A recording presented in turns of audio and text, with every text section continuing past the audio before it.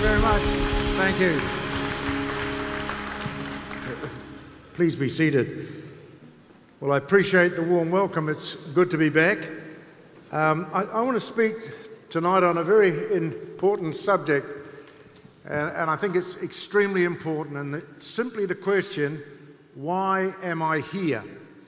I like the story of a Sunday school teacher who was trying to get across to his boys who were 10-year-olds and not really interested, the importance of prayer. And so he told them the story about a missionary in Africa who was walking down the jungle track, and suddenly he heard a ferocious lion, and he roared, and he looked around, there was a ferocious lion. So he ran for his life, and the boy's eyes opened, and he was running along. He turned a corner, and there was a stream with a crocodile with its mouth open. And he didn't know what to do, and suddenly he remembered prayer. And as he knelt to pray, the lion sprang over his head into the mouth of the crocodile.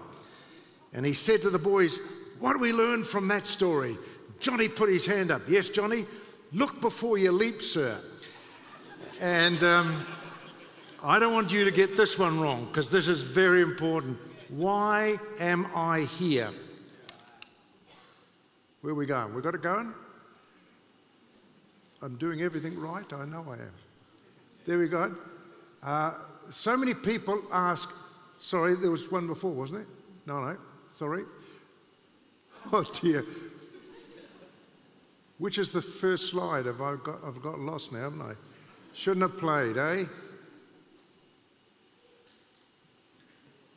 Yeah, here we go. Why am I? Yes, we made it. I appreciate those who prayed. Spiritual emptiness is a universal disease. They had an article in the Herald that we're experiencing this year the highest suicide rates per capita ever in our nation. And you've read the papers, seen the television news, some very talented, famous people taking their lives. Just a sense of emptiness, no purpose. In fact, I read a study just the other day. 1 in 4 Harvard students suffer from mental illness. Isn't that amazing? And so here's some interesting things. Spiritual illness, it's universal disease. We're the best fed, best clothed, best educated, more knowledge available to us than any other generation has ever seen. Many young people today are cosmic orphans. I talked about that this morning. They've got no purpose in life. They don't realize that God wants to be their father. They just wonder why they're just on this planet, wondering what it's all about. You are not an accident. You can be an accidental parent, but you can't be an accidental child. Every child born into this world is born under the desire and design and purpose of God. And we must get hold of that. That must be the most bottom line when the devil makes us depressed or challenges us, because what he wants to destroy is God's plan. And he wants to destroy the plan that God has for your life. And if we can really let the Holy Spirit write those words on our fleshly heart, you are designed on this earth by the purposes of God. Psalm 139 says, "You were there when all the delicate inner parts of my body were knit together in my mother's womb. Thank you for making me so wonderful complex." It's amazing to think about it. You scheduled every day of my life before I began to breathe. That's the word of God. That's not some guru. That's not some pop psychologist. That is God speaking. And we've got to claim it over our lives because it's very, very important. See, so many ask, why can't I solve my own problems? Well, why can't I do that? Others, why do I feel a fake? A friend of mine, Dr. Kurt Thompson in America, a psychologist, has written a book called Shame. And he says so many talented musicians, pop stars and others receive all this adulation, but they know they don't really deserve it. They know they're just human, and they feel a fake, which makes them feel ashamed. And that shame can be a killing part of their lives. Don't you ever feel ashamed. You have a purpose, and God is on your side. Why don't I feel fulfilled? You know, people have all this money, and yet they're miserable. They have all this talent, and yet they take their own lives. Why do I have to pretend more than I really am? You know, are you happy in your skin? Are you happy who you are? Because God has got a purpose for you that nobody else can do on this earth. And He's waiting for you to respond to that. You see, we even preach in the church, God has unconditional love for us. That's rubbish. God's love is conditional. The only gospel that talks about love is the Gospel of John, and it's John 3:16, for God so loved the world, not loves, loved the world, in one act of allowing Jesus to die on a cross and rise again for our sins. That was His act of love. So the early church preached repentance. If you want to experience the love of God, you've got to repent before God, and then His love overflows to you. Do you understand that? So many people spread that mistruth that God's love is unconditional. It's not. It's conditional on you obeying Him and repenting. That's why the early church, when they saw the power of God fall, it was message of repentance. As for the days of sin, God has overlooked them, but now He commands all men everywhere to repent. That's the message the early church brought. Powerful message. The issue of meaning is more than a religious issue. They are human issues. I found an interesting quote. Bertrand Russell, was the famous British philosopher. But this is what he said: unless you assume a God, the question of the purpose of life is meaningless. In other words, if there is no God, there is no grand scheme significant to anything. If there is no God, your birth was an accident. You simply represented a random chance. If there is no God, there's no right or wrong and no heaven or hell. Now, isn't that amazing for an atheist to declare that? But we know there is a God. And we know there's no meaninglessness in our lives if we respond to what God wants us to. Interesting that it's your world view is determining your relationship and your behavior and everything in your life. In other words, it's not how you live, it's how you're going to die is the important issue. You understand that? Because that's the whole issue of why you're here, because it's the next life that counts.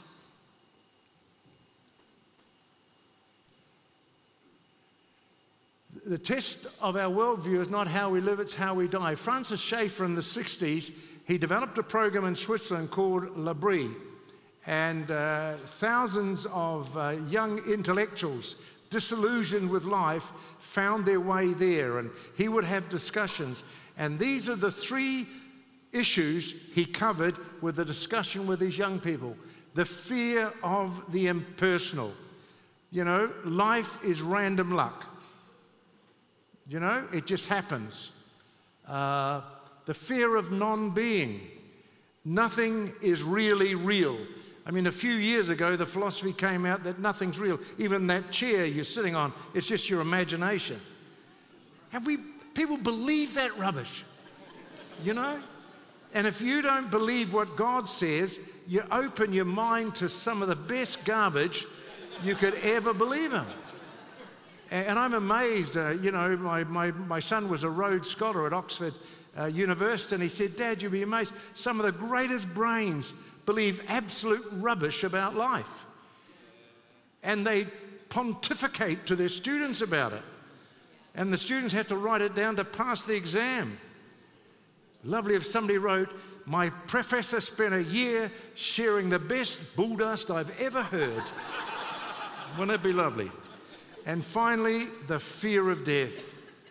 You see, death is a release. If you're a Christian and you have Jesus living in your life and the Holy Spirit is filling your life, you're going to a far better place. Isn't that awesome? A far better place. See, Christianity answers those three great fears that we have of life. The loving God is personal. He is neither silent, but he speaks, and he wants to speak to us. In Psalm 109, David said, I remember how short my life is. Why did you create us for nothing? He was so desperate, he asked God that question, and God gave him a wonderful answer. Job, he cried out, why should I work so hard for nothing? Is there no meaning and purpose? Why am I even here doing this? And I think it's a question we all must ask, even if we ask it in desperation. C.S. Lewis, the wise person, said, sometimes God whispers to us, but sometimes he has to shout to us in pain. And often through pain, God makes us stop and think, what is really going on here? Listen to this great scripture. It is in Christ that we find out who we are and what we're living for. Long before we first heard of Christ and got our hopes up, he had his eye on us, had designs on us for glorious living, part of the overall purpose he is working out in everything and everyone. Isn't that awesome? I mean, the Bible amazes me what it punches in just a few words. But what an awesome statement to make. In a past life, I used to be a radio engineer. And in those days, the only way to communicate outside New Zealand was either by the post or by radio. There was no compact cables, there were no satellites, there were no nothing. And I worked at Macra Radio Station, which was the big receiving station for the whole of New Zealand in those days, for radio phone communication, business communication, everything. And I was on the doggo shift one night, morning, and at 3 a.m. I got a call from the Defence Department. And there was a crisis on. A huge Skymaster, was the biggest plane in those days, had flown down to the American base at McMurdo. It had enough fuel to get down there in 3/4 of the way back. And so they had to plan that flight very carefully. And they'd planned the flight very carefully, but just as they arrived at McMurdo, a huge blizzard just rolled in and they couldn't land. And so the only thing was for them to turn back, and they know they'd have to ditch somewhere in the sea, but at least they tried to get back. But someone had worked out that because of the time change, the two designers of that aircraft, that great aircraft at McDonnell Douglas, were at work. And they got hold of them, they got them on the phone, and my job was to keep that phone circuit very clear so they could give the instructions. And I emotionally even feel churned up about it now. To hear these two men talk about their baby, this huge 8-engine plane, our baby, and saying things to the pilot and the engineer on board. Look, we think there could be a tolerance on the fuel gauge, maybe plus or minus 3%. Let's just think it's minus 3. There's more fuel than you think in that tank. And then guide them and say, now look, we designed the wings that you could glide for such a period. So if you just gradually climb and then glide for a while, climb and glide for a while. This went on for 2.5 hours. That aircraft landed at Christchurch Airport with kerosene sloshing in the tank. 11 lives were saved. Why? Because they talked to the designer. And the privilege you and I have of being a Christian is we can talk to the designer. Isn't that awesome? You know, and it doesn't matter who you are. I mean, I shared this morning, I've studied all my life. And yet, God's using me.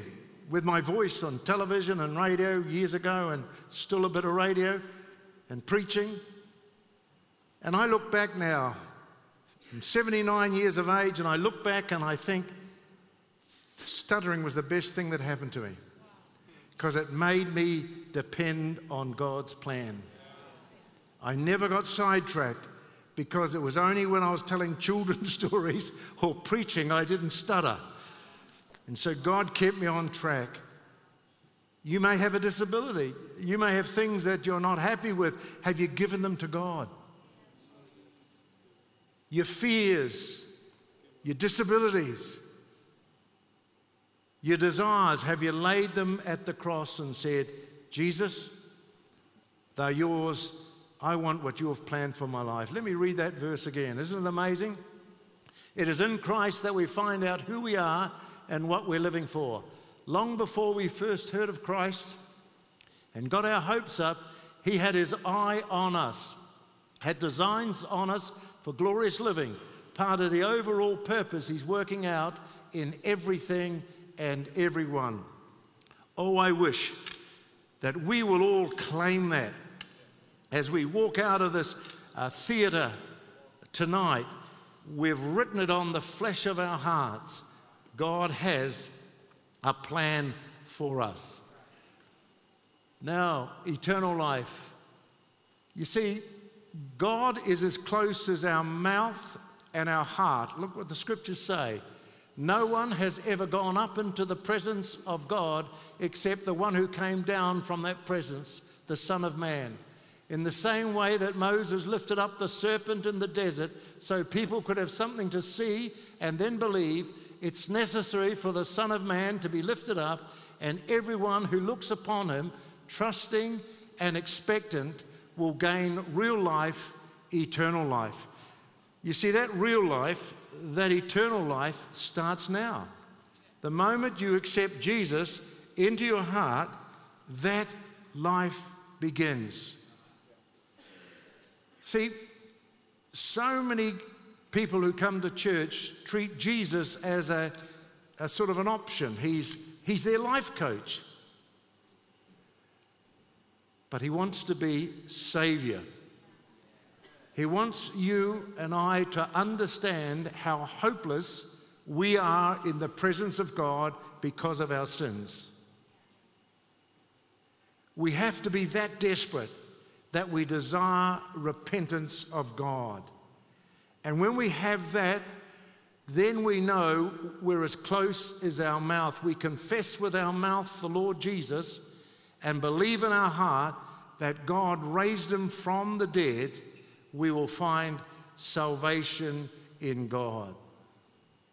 You see, I have a dream. I pray every day for my 11 grandchildren, and I pray for a lot of friends. You see, I dream that on that great day when Jesus returns as not a baby, but as the King of Kings, and we all stand there, I will be standing there with my grandchildren and a lot of their friends and a lot of my friends. And I want to hear God say to me, "Well done, you good and faithful servant." And that only happens when Jesus is not only our life coach, he's our Lord and Master. And that demands sacrifice. That demands us saying, "What is your purpose for me?" So every day we should wake up as if we've got a little aerial. Son talking to the Father, daughter talking to the Father. What's the plan? What's the plan? And believe God has a purpose for you. And accept things.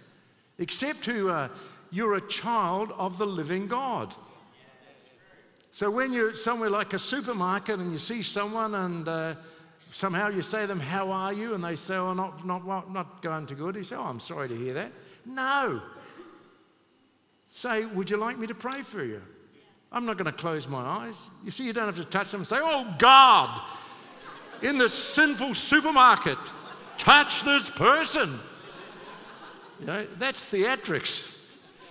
You can just look at that person and say, "I'm not going to close my eyes. I'm going to talk quietly, but I'm going to pray for you. The amount of people I've done that for who years later come and thank me. I remember this Maori lady at Royal Oak Mall, Sue Market, I bumped into her trolley and I said, "Oh, I'm sorry." She says, "That's all right, I'm not concentrating, I've got a problem."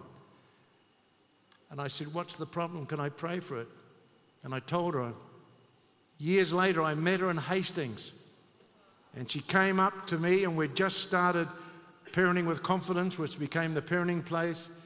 And on a Queen Anne chocolate box, in Māori and in English, she'd written a prophecy that God had given her about Mary and I in our future ministry. And we still hold on to that. And she grabbed my hand and she said, "My son is no longer a drug addict. He's following Jesus." You know, I read a number of newspapers on my iPhone, and I don't know why I do it, but I read the Daily Mirror. It fascinates me in England. They talk about Coronation Street as if it's real news in amongst all the news, but it's just amazing the way they're on to Prince Harry's wife, Meghan, you know. She can't do anything without it being reported. She's on duty 24 hours. I want to tell you, when you're a Christian, you're a daughter and son of the King of Kings. You're on duty 24 hours. Just ask God to help you. There's nothing more wonderful than giving God's grace and love and healing power to people, and God wants to use you. May God richly bless you. I pray that within yourself, as the pastor comes and rounds up now, that you'll just accept a full commitment. Maybe you need to say today, "Look, Lord, I've only been 5% committed, or not 100%. I want to be committed from my, as I love to say, from my dandruff to my chilblains. I want to be absolutely committed to you so I see your power in my life." Let's pray. Father, thank you for these people who've come out because they want to be in church. And I know you love them for that. And I pray today will be a Sunday that they'll never forget. The 2nd of September, 2018.